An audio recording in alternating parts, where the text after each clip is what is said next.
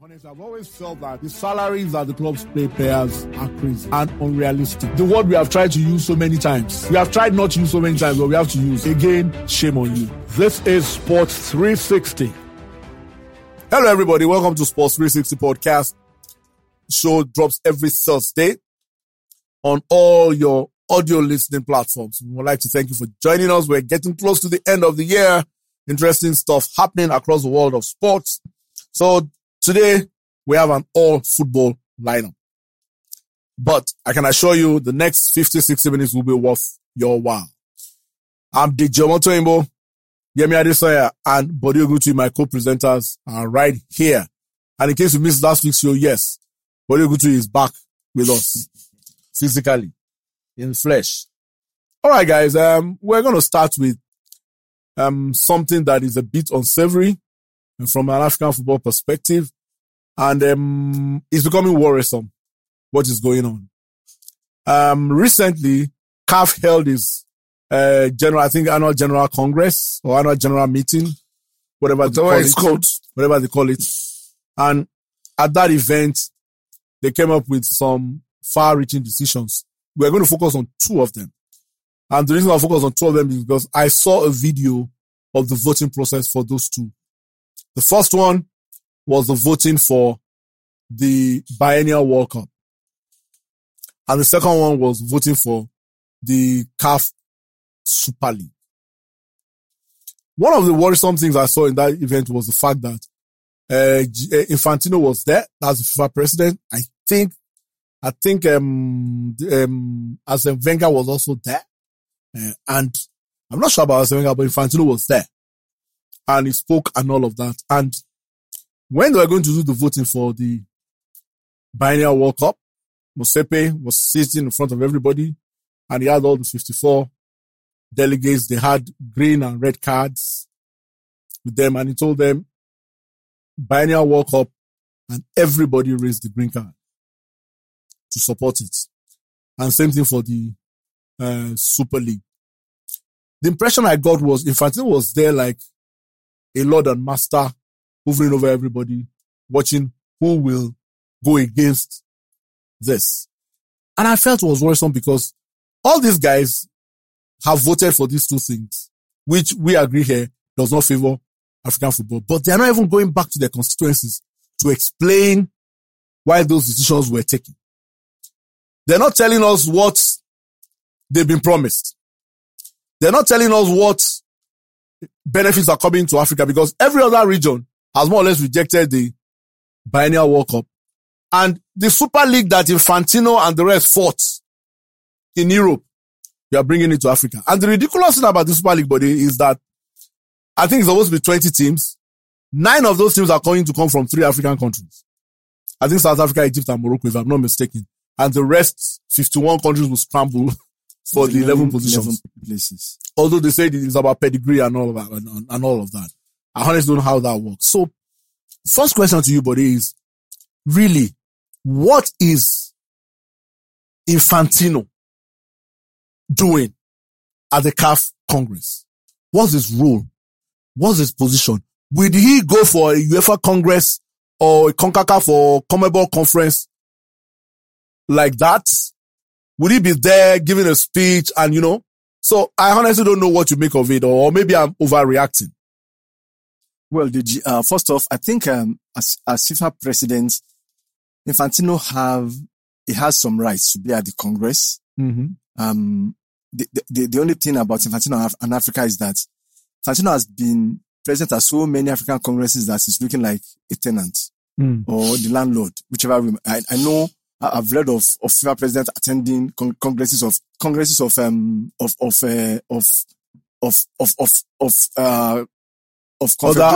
confederations. Other confederations. But for me, it is that Infantino has come to Africa regularly.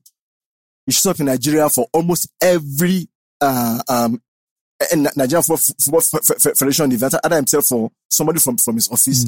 That it is clear that he has some other interests apart from, and we all know that his influence in getting exactly. Mosepe, and that he knows elected. That our own NFF president Amadou Pinnick has some influence in some parts of Africa.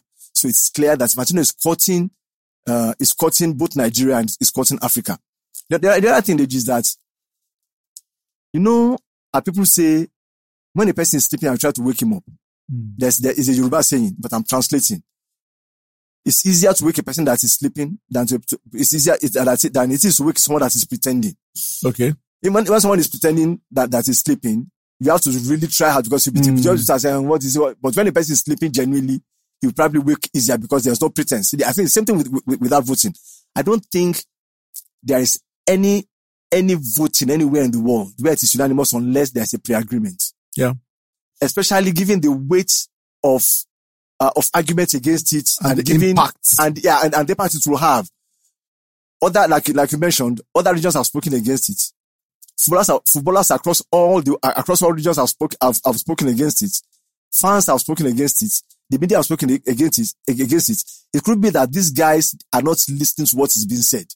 So for everybody on that table to raise a green card means that there's a pre-agreement. And that is what is bad, what I think is bad for African football. Because I don't see any other region, even if there's going to be a split, I don't think we'll see anything that will be unanimous. Because even if you put two people in a room, and put this question to them, I don't think the two of them will agree. So for 54 to agree, it means there's something wrong with CAF, there's something wrong with our processes, and there's something wrong with the people that are leading football in Africa.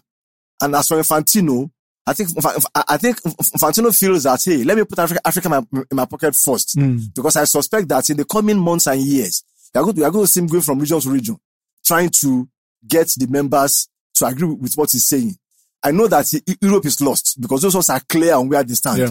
For Asia, South America, of course, because there's a kind of affinity between them and Africa in certain areas. You might see some dissenting voices, but I feel we are going to see Infantino go from region to region because he wants to push this agenda. I think at last it will be defeated, but it's both bad for Africa that we have leaders in our football who are not thinking of their constituency. They are following a leader who has a vision and wants to ram down our throats. And I would have thought, Yemi, that the allegiance of African football leaders would be to their countries. Exactly. And not to a central controlling body. True. So in that case, I mean, we have tried here to analyze it. We have tried to play devil's advocate to say, okay, maybe there's something in this 2-year biennial World Cup that we are not seeing, but we've tried so hard and we can't see it. What I see from where I'm sitting is the fact that it's going to have a negative impact on AFCON. Yes. And I don't even know where you will fit AFCON into the calendar. I don't know how you are going to be playing AFCON qualifiers, except they're going to now merge AFCON qualifiers and World Cup qualifiers. Which is going to be every 2 years. Before anyway. Which has been muted before, which means that you don't have an identity. Yeah. Your identity, everything about you is tied to the World Cup. So what do you make, or to FIFA rather, what do you make of all of this? What's interesting is that, my first thought is, where does it fit into the entire football calendar? What happens to the FIFA under 20? What happens to FIFA under 17, which also comes up twice a year? Every 2 years. And also there's a qualifying process. What happens to the Women's World Cup, which is 4 years? I think they wanted to do 2 years too, but those ones have also rejected. So, where do you fit all this in? What's the consideration for the main actors, which is footballers? Nobody seems to be thinking about the adverse effect of so many games on these guys. It also doesn't help. There's no developmental process that is completed in 2 years. Most developmental processes are thought through between 3 to 5 years, and maybe 10 years. So, what kind of development is going to happen to African football in that 2-year window? I can't see any. And it worries me that people that are saddled with the responsibility of pushing the African agenda are so narrow-minded to only look at the potential financial gain, because all I see is the financial gain. And also, not that we're coming off a pandemic. So even the negotiation stance of commercial it's going to be a bit different. Yeah. Now you're not going to go to your partners and tell them, look, that money you give us every 4 years, you'll be giving us every 2 years. Whilst it gives room to new people to come in, but then you don't want to hurt your existing relationships. You have been there for you. You have been there for a long time. So the considerations have to be broader and much more far-reaching. There's no development that can happen in a 2-year period. 4 years was just perfect. If it's not broke, don't fix it. Another annoying thing, but is the fact that these so-called leaders of African football, I don't think any one of them actually engaged their local stakeholders in arriving at this decision. I'm not aware, at least in Nigeria, I'm not aware of anything that was done to say, well, this is why we are supporting this initiative. These are the benefits it brings for Africa. Yemi mentioned the only benefit I see is every 2 years you get some money. And I think that's basically even for those countries that qualify. Some African countries will never qualify for the World Cup, even if they play it every 6 months. No disrespect to them. So, a situation where you are pandering to FIFA and you don't seem to care about the feelings of your local community, what do you make of that? Deji, look, you mentioned Nigeria now, and let me point something to you about Nigeria that you yourself know very well. I was reading recently that the chairman of Aqua United, it's Bombasi, somebody asked him about Ross contract, and he said that, look, he's a member of the technical committee, and he hasn't seen anything.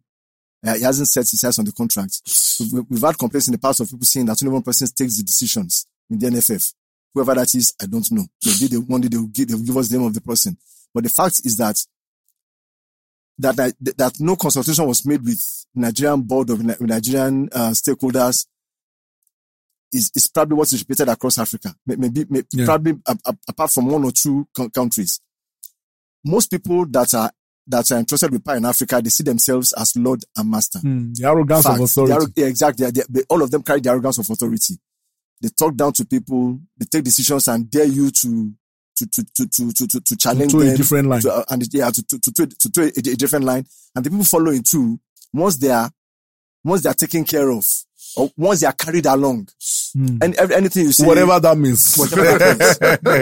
Anything you say, just keep going. And I think it's the same thing I think that filtered down from the head. Because for me, look, Deji, how can 54 nations sit down and agree to something that half of the world or 3/4 of the world is saying no to? How can? It's almost impossible. So for me, just to rule out that consultation, I think this is what these guys wanted. And like we always say here, this is all they see is that every 2 years you get paid, because at every World Cup tournament, every head of FA gets up, because as long as you are a member, you are sitting on that table, you get something. And so I think they didn't think of every other person. They are thinking of themselves. And like Yemi pointed out, if the people you are sitting over, if they are not making progress and you are satisfied, and you are not asking, hey, this thing you are bringing, how does it benefit the people that I'm representing? How does it make sense? You know, if you're not asking that question, of course, it's clear that you're not thinking of them. You are thinking of other things, whether it's yourself or of the person that is bringing the idea to you. And that's why it saddens me. Here we are in Africa, Yemi, where we struggle to find hosts for the Nations Cup because many countries simply do not have the facilities. Cameroon, they had to be postponed. Here we are where this last World Cup this ongoing World Cup qualifiers, a lot of countries had to play their matches in neutral grounds because of the dearth of quality facilities. Those are developmental issues, infrastructure. And you would have thought that those are the things that would, concern leaders of football on the continent. Not a World Cup, or you even think about, okay, outside of South Africa, that has hosted the World Cup, and maybe a couple of North African countries. How many African countries can actually host a 16, 24 nation tournament that will require 4 to 6 stadia effectively? I would have thought those should have been their major considerations, not a situation where, because here we are in Nigeria. I mean, like we keep saying, we have been to 6 of the last 7 World Cups. I don't see any trickle-down effects of football on the local continent. And these problems, you can replicate it across a lot of places in Africa. So, another consideration is this CAF Super League. You know, on one hand, you castigated the countries, the clubs in Europe that tried to do it. But if you say it was going to affect or kill football in Europe, that is already pyramid in Europe, that is already well established, and you come and think it would benefit the pyramid in Africa that has structural defects, I don't see the sense in that. I don't as well. You ask yourself, what is the place of those teams that are quote unquote giant killers that have the opportunity of knocking out maybe Mamelodi Sundown or Al Ahly? It happens once in a while. But what is the place of such teams? The element of surprise in football. Yeah, what happens to that? What happens to the element of surprise, competition, those people being able to aspire to bigger and better things? Unfortunately, we have a set of people who are, probably living in a bubble and not realizing that even the competitions that they oversee has strongly troubled. Talk about CAF Confederations Cup. Eba couldn't play Al Ittihad because of political wranglings and what have you in 2021. And we're thinking that if we transition to an African Super League, it will miraculously clear up all the madness that happens within the African territory that are well documented. So it reeks of wishful thinking that, just the same way we moved from African Club of Champions, like it was called in the early days, and supposedly transition to CAF Champions League. Thinking that name change. Always copying. Like the name change would change something, and nothing has changed. Yeah. We think that, that would change things over. Now we want to move to Africa Super League, thinking that would also miraculously change. And also remember that we are thinking of copying the European Nations League. Mm-hmm. All these tournaments, how and where are you going to feed them into a year for crying out loud? How? And note that these are African countries. These are teams that also even struggle to attend matches. Exactly, the logistics. Because of the logistics of connecting flights across Africa. Every year you hear teams say, we can't play CAF Champions League, even at the preliminary round, because they probably can't afford to go. Well, maybe because they say that the teams are from... but there's a process. 9 teams are from South Africa, I think Egypt and Morocco. Yeah. And then the remaining 11 from other 54 countries. So a team from Eswatini, with all due respect to them, or Comoros, they will compete among those how to get to the 11. Oh yes. So how do they get there? There's a qualification, but these are teams that they find it difficult to even pay their way to attend some of these matches. You should be thinking about ensuring that pyramid gets better, money trickles down to everywhere, not creating a competition that you are going to make quite elitist. There are stories that even to enter that league, there's a contribution you have to make. So it does also speak well. As we round this up, but the African football needs, I can see that the mentality now is similar to what is happening in Nigerian football. And the actors are the same. How do I mean? In Nigeria, it's all about Super Eagles. So at CAF level, it's all about that national team, World Cup, FIFA events. They're not even thinking. And this FIFA that you are pandering to, let's end on with this. This FIFA you are pandering to, the African Nations Cup is from the 9th to the 6th. Sorry, from the 9th to the 6th of February. FIFA Club World Cup was supposed to be hosted in Japan. Japan pulled out because of COVID and all that. And what does FIFA do? They put the Club World Cup first week in February to coincide with the closing stages of the nations of AFCON. AFCON, yeah. Totally disrespecting your own competition. So if a team like Al Ahly or if a team like Egypt gets to the latter stages of, which is very plausible, of AFCON, what's going to happen to the Al Ahly players who are in the Egyptian national team when their club? So already you want their club to go and play a competition. Maybe their best players are somewhere else. You know? So these little things show that, you know, what does it say of our leaders? You're supposed to be leaders of football on the African continent.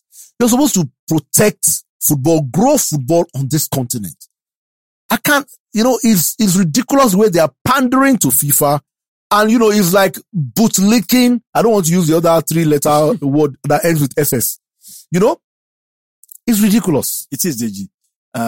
When the manager of Liverpool said sarcastic or that the Nations Cup is a little tournament, and there was uproar across social media.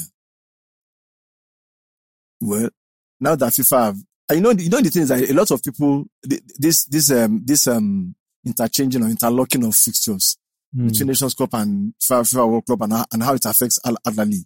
A lot of people they are missing it. Like you said, it is massive disrespect. It's massive get out of here. It's we are not important. That is the underline. Now they are saying, hey, we don't care. Exactly. We don't care what to do with themselves because they will never do that to any, even Asia. They won't do it. They will never let a FIFA event cross Asian. Don't even let's go to Europe. Those ones will put their foot down and scatter the table. So let's leave Europe out of it. They won't do to the Asian Confederation. They won't do to the South America Confederation. And I think this is what CAF should be standing against. Because whoever it is that leads FIFA is going to need your votes to get elected. And I can't recall any CAF leader talking against this. Nobody has said anything. So what means that your votes is guaranteed there because it's been, well, I don't know. Maybe sold, maybe something has been promised, definitely. Something has been promised. So on that note, we leave this, but it dovetails into our own, our next topic. There have been rumors. There have been tales by moonlight. There have been insinuations that, the current president of Nigerian Football Federation, Amaju Pinnick, who is serving 2 terms. I know him as president. No. And member of FIFA. Yes, I'm not put that one now. Member of FIFA Council. And FIFA Executive Council. FIFA Executive Committee. Thank you very much. And the vice president, is he vice president of CAF? I don't know about that one. Thank you very much. That, his 2 terms are up, I think, next year. And there have been a lot of rumors, a lot of insinuations that he's gunning for a 3rd term. Technically and legally, nothing says he cannot go for a 3rd term. So let's clear that. Morally, why he should go for a 3rd term, I don't understand. So let's do it this way. Okay. He wants a 3rd term, assuming, because he hasn't come out to say it himself. Let's put that proviso. It's just rumors and tales and insinuations by people. So, let me start with Yemi. I can almost say word for what Yemi will say. Has it done enough in 7.5 years of running Nigerian football to say, okay, this guy has done enough. He has put us on a particular path, and well, maybe another 4 years is good for Nigerian football for him to continue. I'd have loved to start on this one, but it's fine. Let me look at it this way. Max of 10. Sorry? Max on a scale of 1 to 10. Sponsorship and commercial viability. Maybe 7. Of what? You are talking wait, I'm going somewhere. No, wait. Let's get something clear. I'm going somewhere. He's the president of Nigerian football. Wait now. I'm going not Super Eagles. Okay. Arrive. Let him arrive. Marketing accountability 7. Note, the 7 is Super Eagles. Only. I have to divide it because as far as they're concerned, it's divided. Okay, no, so, okay, look. Sorry to butt in here. Then let us do it like this. We are going to average it. If Eagles is 7 over 10, what about the others over 10? 0. So now, 3.5. Move on. So other national teams, competition 0. Preparations for competitions 5. Media handling 0. Yes. Some people will fight you for that. 0. Let's leave that. 0. Relationship with players 3. Why do I say 3? I don't see why an NFF president will be all over the place taking pictures with players, visiting their homes. I do not see any reason why after a football match, whether win or lose, an NFF president is addressing the players and that video is made public and becomes viral. So I'll just say 3 over 10. Choice of match venues. Because of the madness that goes between not even knowing where the national team will play. 3 over 10. Performance at age grade competitions that we used to do pretty well in. In 7.5 years, we probably had our worst run under Amaju Pinnick, so probably 2 over 10. We failed to qualify for many tournaments. Yes, we won under 17 under him with Aminic, I think 2015. So, what else? Where we've had comparative advantage amongst African countries, which is women's football. Under his watch, we've completely taken a nosedive. And we're far lagging behind the rest of Africa. Morocco has caught up, South Africa has caught up, and we can go on and on. League and football development, 0. Let me hold you there. Buddy, let's get back to basics now.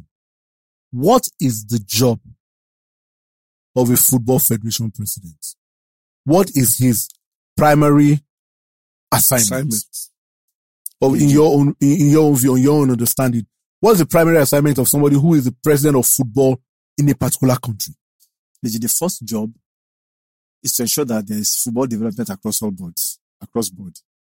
That's his first job. To ensure that, hey, we took our football at youth level from point A to point B. The second is to see development at the grassroots level, both stadia and human resources. So that there is movement, there is progress.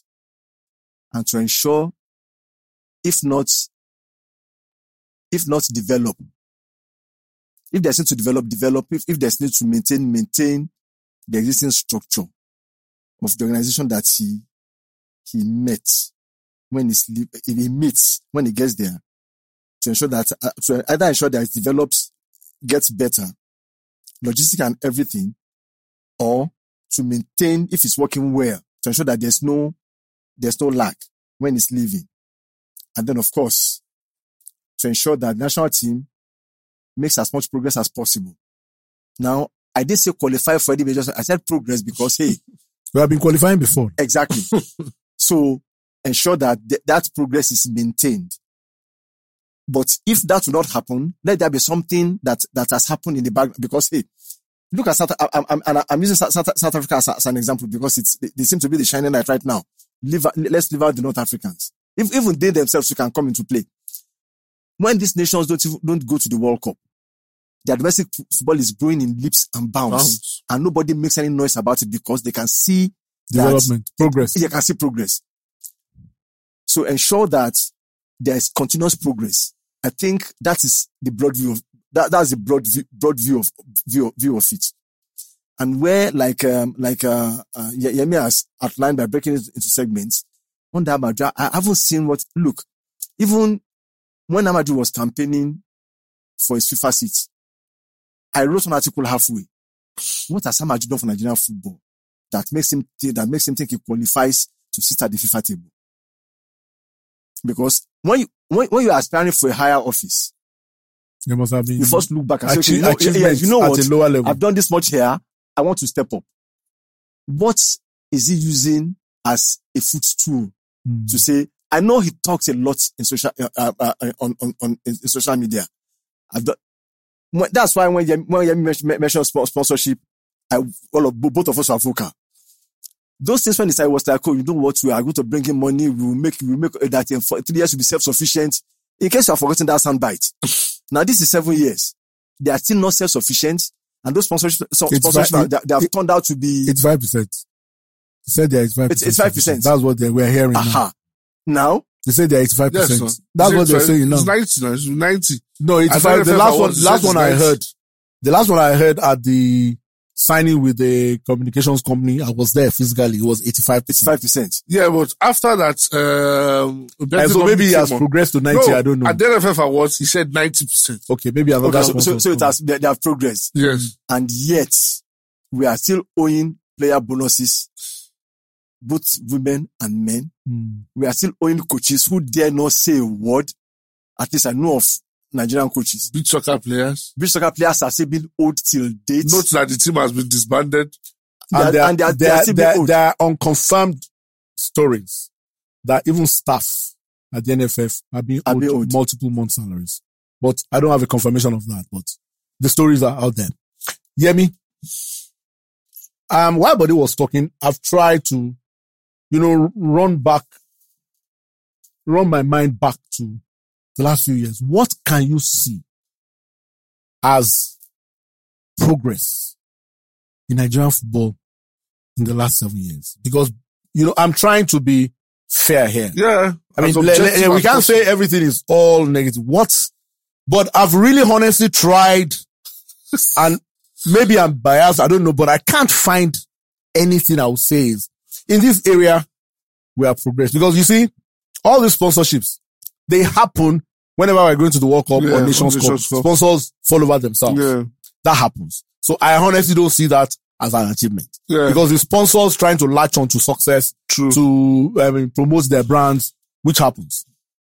What I would regard as success is if the team fails to qualify for a major tournament and the sponsors still come, then I'll know that you have built the brand in such a way, like Bode said, there's some countries that don't go to the World Cup, you can still see progress in their local football. So, is it local football? Is it the league?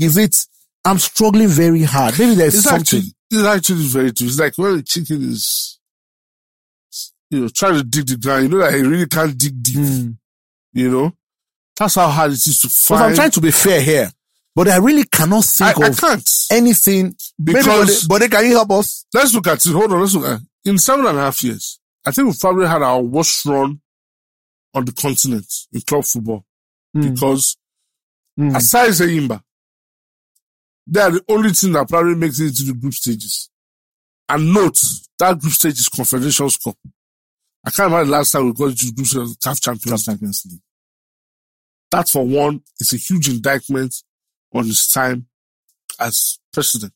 So I can't find one thing. I'm really look and thinking this, deep. look, listen. If you are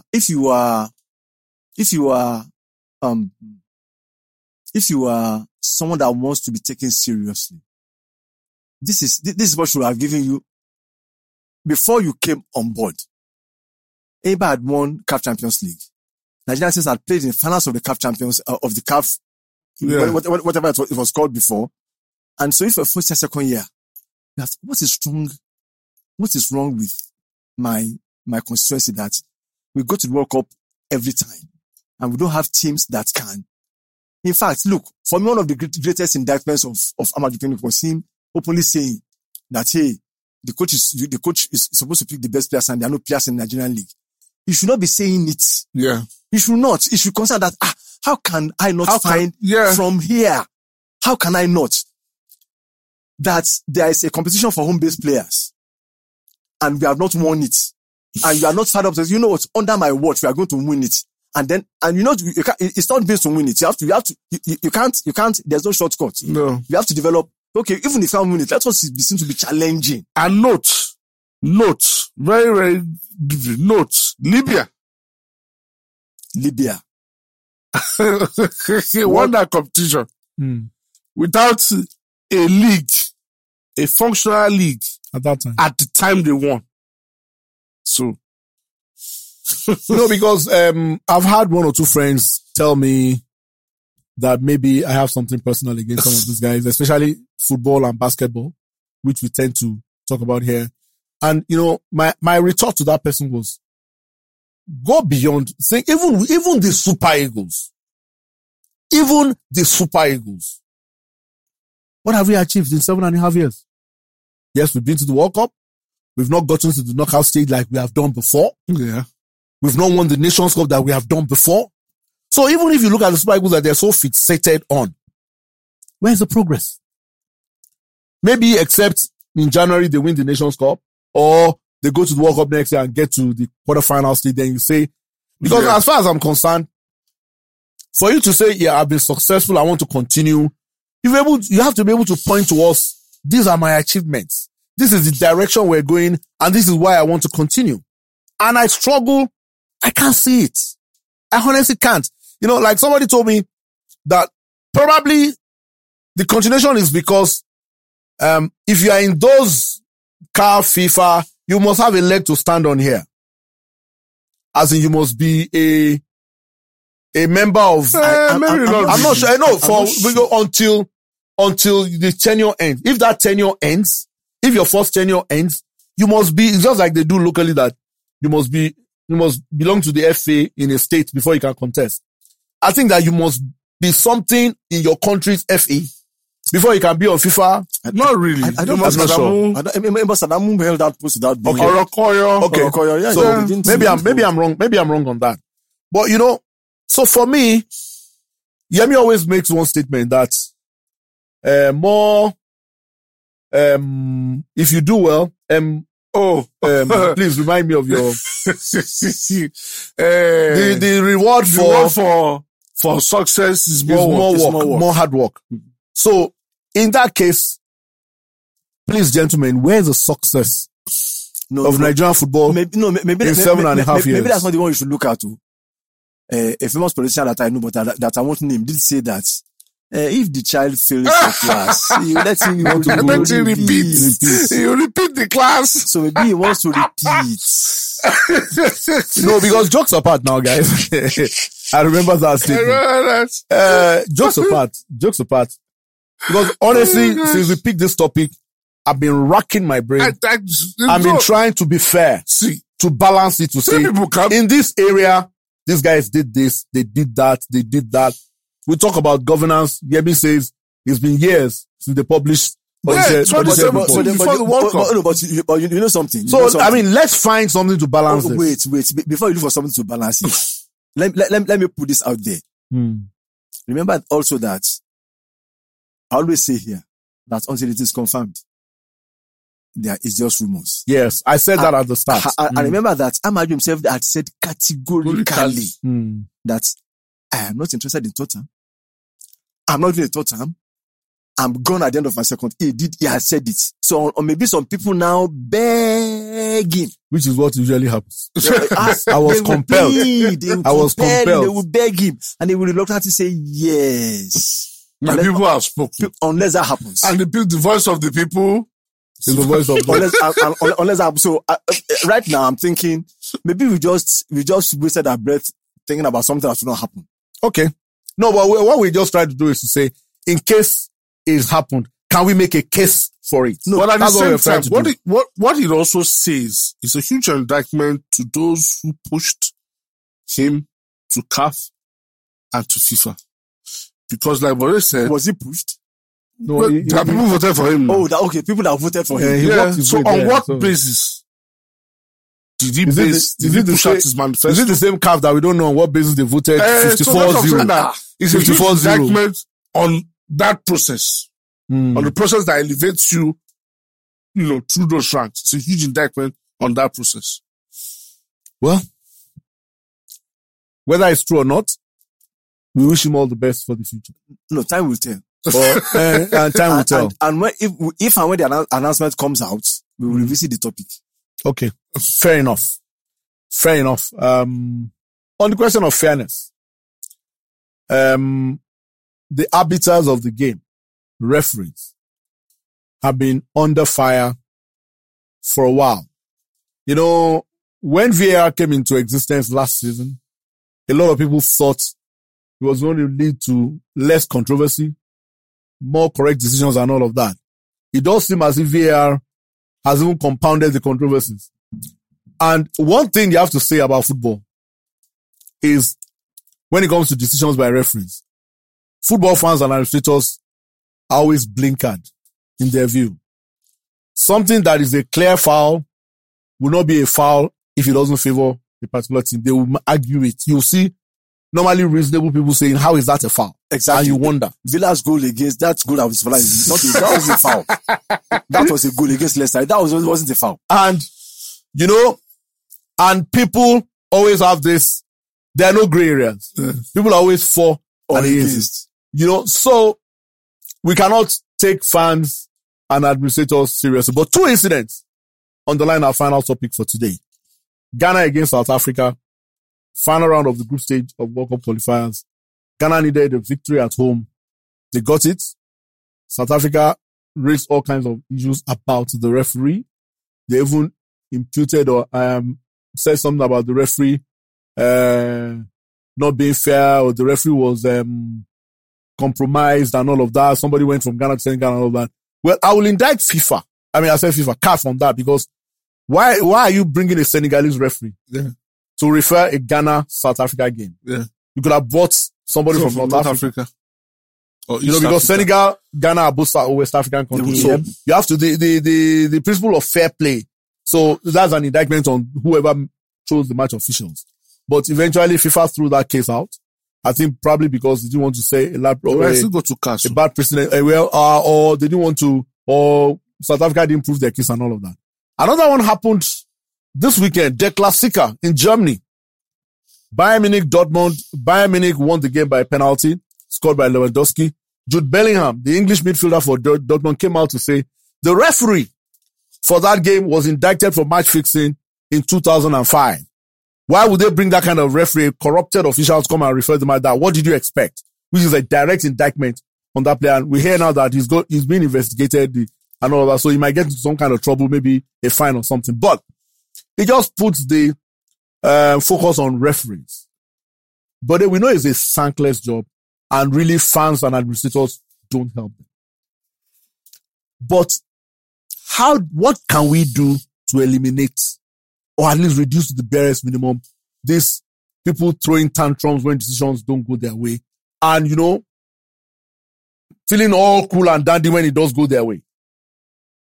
First off, I have watched that incident over and again, and I'm wondering, the Ghana South Africa, and I'm wondering where the referee saw a penalty. Now, to be fair, I was watching replays. He was looking at it real time. So it's possible he could have. There was no VAR. Those are the issues. Those are the issues that CAF should be concerned about. No, I'm going there because it concerns us directly. Yes, I mean Nigeria.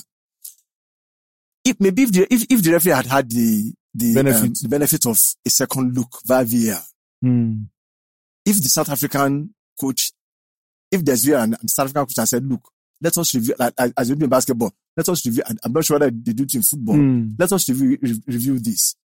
Maybe we won't be having this conversation. Having said that, DG, I think the only way to eliminate this is to ensure that for at least there should be one stadium in every nation. And I think these are the things that I think CAF should be looking at now. Yeah. Because it helps in your drive for sponsorship. When it is clear that it will be fair and people will be entertained, sponsors will show up. But when it is not clear that it will be fair and people are going to be grumbling, nobody wants to have their names in that conversation. Maligned. So sometimes in African football, that's why till tomorrow, every time we talk about African football not having sponsorships and all that, these are the things that I think affects, because most of the money that sponsorship comes from international bodies. And these are people who live and die by their reputations. That's what they sell. That's the currency that they use. And so when they look at the going ons, we just talked about Enyimba now. It's all gamesmanship. Everything is gamesmanship. And remember last year, I think this team from Simba of Tanzania. Yeah. Every team that faced them in the CAF Convention Cup, all of them had mostly COVID issues. The best players of your team, they just suddenly developed COVID, and they can't play. I think it happened to the Super Eagles too when we wanted to go and play. I think it was Benin Republic that suddenly in Africa, gamesmanship is rife. and sponsors are weary. So CAF, that's one of the things I think CAF should focus on. In fact, during December, somebody said, look, instead of letting these teams and their doctors let a neutral body run these tests. Because, I mean, on the question of neutrality, I have a suggestion. It's a bit far-fetched. We know there are these issues. I just complain. I blame CAF for having a Senegalese referee for a Ghana-South Africa game. I don't think that was balanced enough. Probably a North African referee. But what do you say to a suggestion that even an Asian? Yeah, I was going to come to that. Because what do you say that in Africa? That was a key tie. Yes. It was like one of 7 wins in Africa. Look, why don't you say this? Okay, now CAF are insisting on a number of things for the last round of qualifiers because there's so much at stake. That's why I said it comes back to us. Yeah. You know, because they are saying that the stadium that will host must have VAR. What do you even say to, okay, because of these biases, the match is going to come up on a Saturday. On a Friday night, you fly in referees from CONCACAF. You meet those referees for the first time at a pre-match meeting. For fairness. And everybody knows that this referee is not from anywhere in Africa. To ensure fairness, some people have suggested that if you bring the referee from any part of the continent, once the decision goes, they will still complain. Even though they can still complain about these referees. But you do know that he really doesn't have a stake. Yep. Like you said, you bring 2 Asian men to come and refer Nigeria against, maybe we meet Mali in the final round. You're not likely to say this man has, or maybe he's a South African, because Nigerians can say, if it's South Africa, because we beat South Africa in one competition 10 years ago. But that is true. Yes. That can happen. You know, so what do you say to that? Should Africa consider having referees from another confederation entirely to come and refer games, and it's just to firm up the fairness issue? We've had it before, right? Yeah, we've done it before. I think at the Nations Cup. Nations Cup, yes. Okay. Yeah, okay. They had referees from Europe and I think Asia. Yes, so. for the latter stages. Yeah. It's happened before. Yeah, I Okay. think they've So done that. why They've not? done that before. I just don't know how well they will handle the logistics. And you know, it's human beings that are still going to handle this. So how will we No, because what happens is that people know the referees well ahead. And let's be honest. And we've heard stories. We've heard in Nigeria, we've heard stories that they call tactical. Oh, yes. We've heard stories of people going to see, because like South Africa said, a Ghanaian official went to Senegal before the game because the referee was known. But if you do not know the referee, you are not likely to be able to have any kind of influence. Human being that is involved in yes, but the risk goes from 90% to 15-20. Yeah, okay. Yes. Because if for instance you bring a Japanese referee to who probably doesn't even speak English. No, even if he speaks English, you are not sure that if you approach him, FIFA will not hear about it. Yes. And so you are very, very cautious. For instance, I remember, was it Rivers United? Yeah. In Lagos. That the referee said, hey, somebody brought me money. Yes. And Nigerians were forced to say, no, actually, we don't know the person that gave you money. The odds are that you don't know if the referee will. And you won't try it. And you will not, even if you are going to try it. The man that will call and then we will take a picture of him and say, they are trying to bribe me. And they disqualify you. Yes. So the odds of it happening reduces considerably. No, because the Janif CAF can fly people to World Cup free of charge. They're able to fly referees to Africa. No, it's no, sad. we're talking about we have the 5 matches. Yeah, just 5 matches. So you need 20 referees. I mean, 2 match officials. I think it's 4 officials per game. So we're talking about 20. Then if you are doing VAR, that's additional officials. Additional, yeah. 5 or 6. Factor in the money. Look, every nation that qualifies for the World Cup, they get paid. Deduct from source. For fairness. For fairness. No, because, it's gotten to a stage where, and then even some referees. Okay, how do you also say to the, Jude Bellingham's case? Why should that referee, who's been found guilty of corruption, be returned to refer matches? You know, the interesting thing about that particular case is that the guy, I think, Felix Newa or whatever, I can't pronounce his name, it's German now. That matter was actually kept secret. It was sealed.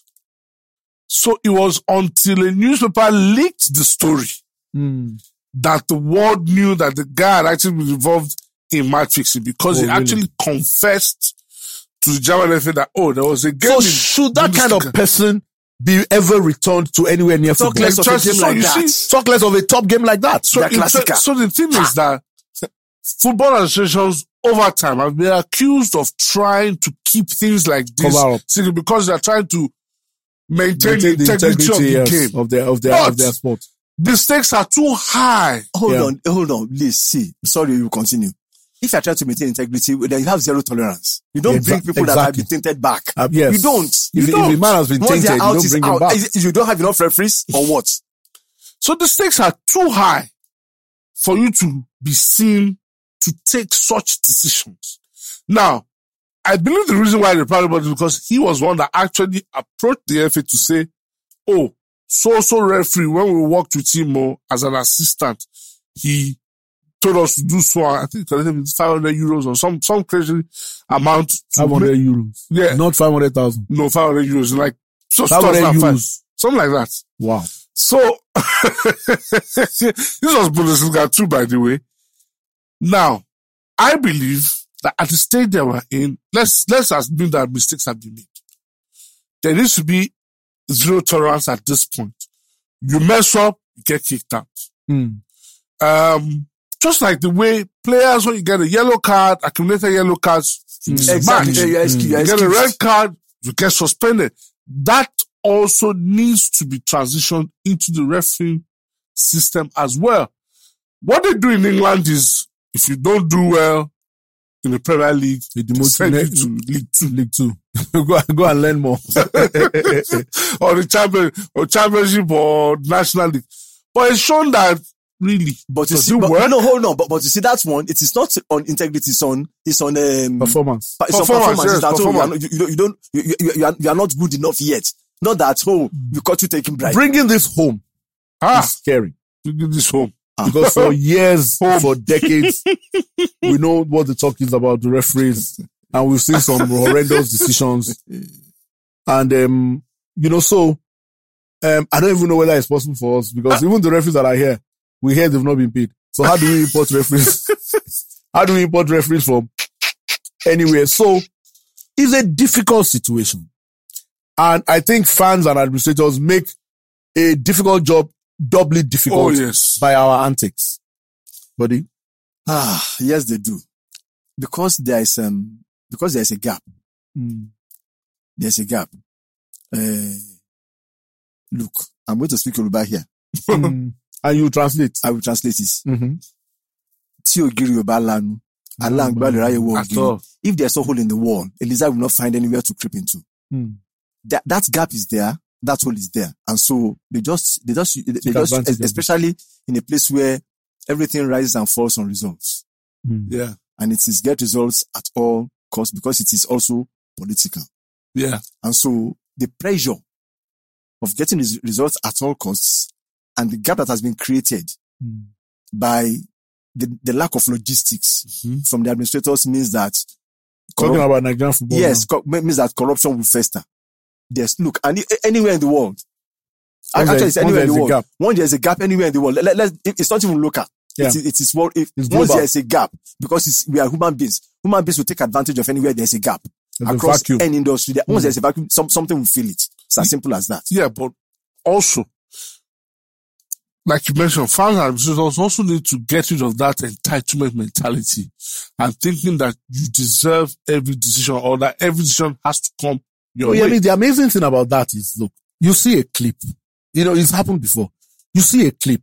Maybe you are a fan of one team, I'm a fan of another team. You see a clip and it's obvious from that clip.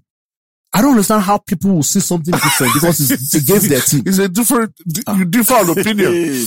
You understand? Because you see what you want to see. Yeah, exactly. So the blinkered view is that, no, that's not a foul. And the person will stick to it. And it becomes a situation where you must find a reason to malign that referee or malign, and then all kinds of conspiracy theories will come through and all of that. So I think fans and administrators are not ready. Especially in a country like ours where if you're playing at home, any slight tumble in the box, they expect it to be a penalty. And even if the goal is 1 mile offside, they expect it to be given. And then if for any reason, the away team and ones that tumble in the box, Okay, wait. You said tumble in the box, tumble anywhere around the box.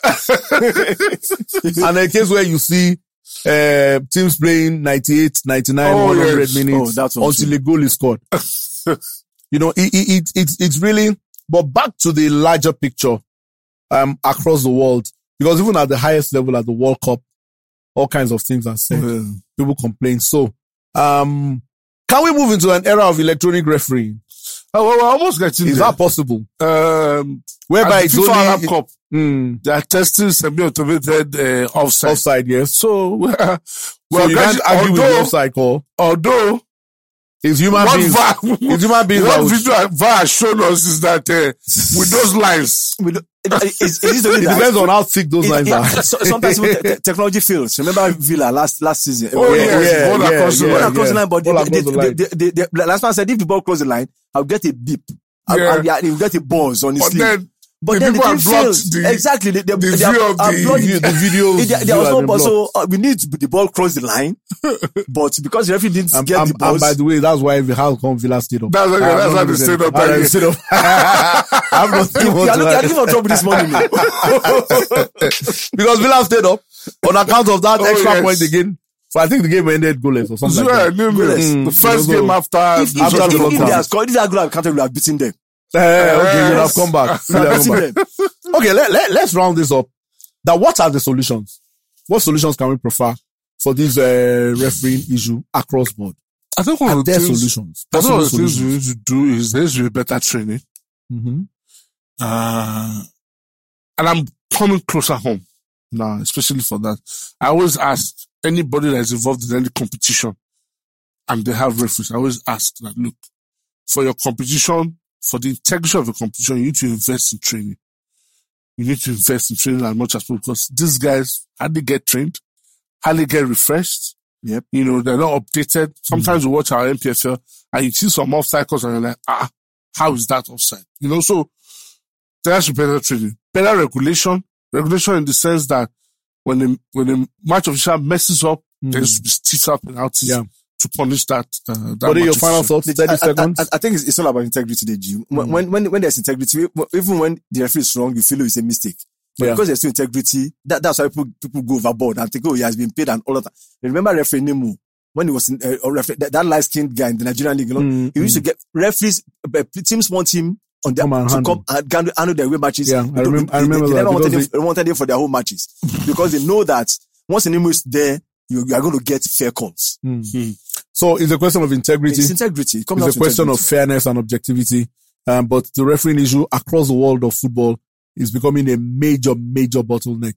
Everybody feels cheated. And imagine if last night Everton hadn't won the game. Oh yeah, against Arsenal. Even though VAR showed us that they were slightly offside, but they would have still felt cheated. Oh yeah, because they felt they scored 2 goals. How can you say both goals are offside? Eventually, they scored the third time lucky and they won the game. And so it's a very, very tough balancing act. But what fans and administrators need to know is that already the referee's job is difficult. Oh yeah, we should try not to make it doubly difficult by our antics on the pitch. On that note, we end Sports 360 podcast for the week. Many thanks for always joining us and downloading and listening. We appreciate you. And next week, another episode will drop as we move closer to the end of season 2.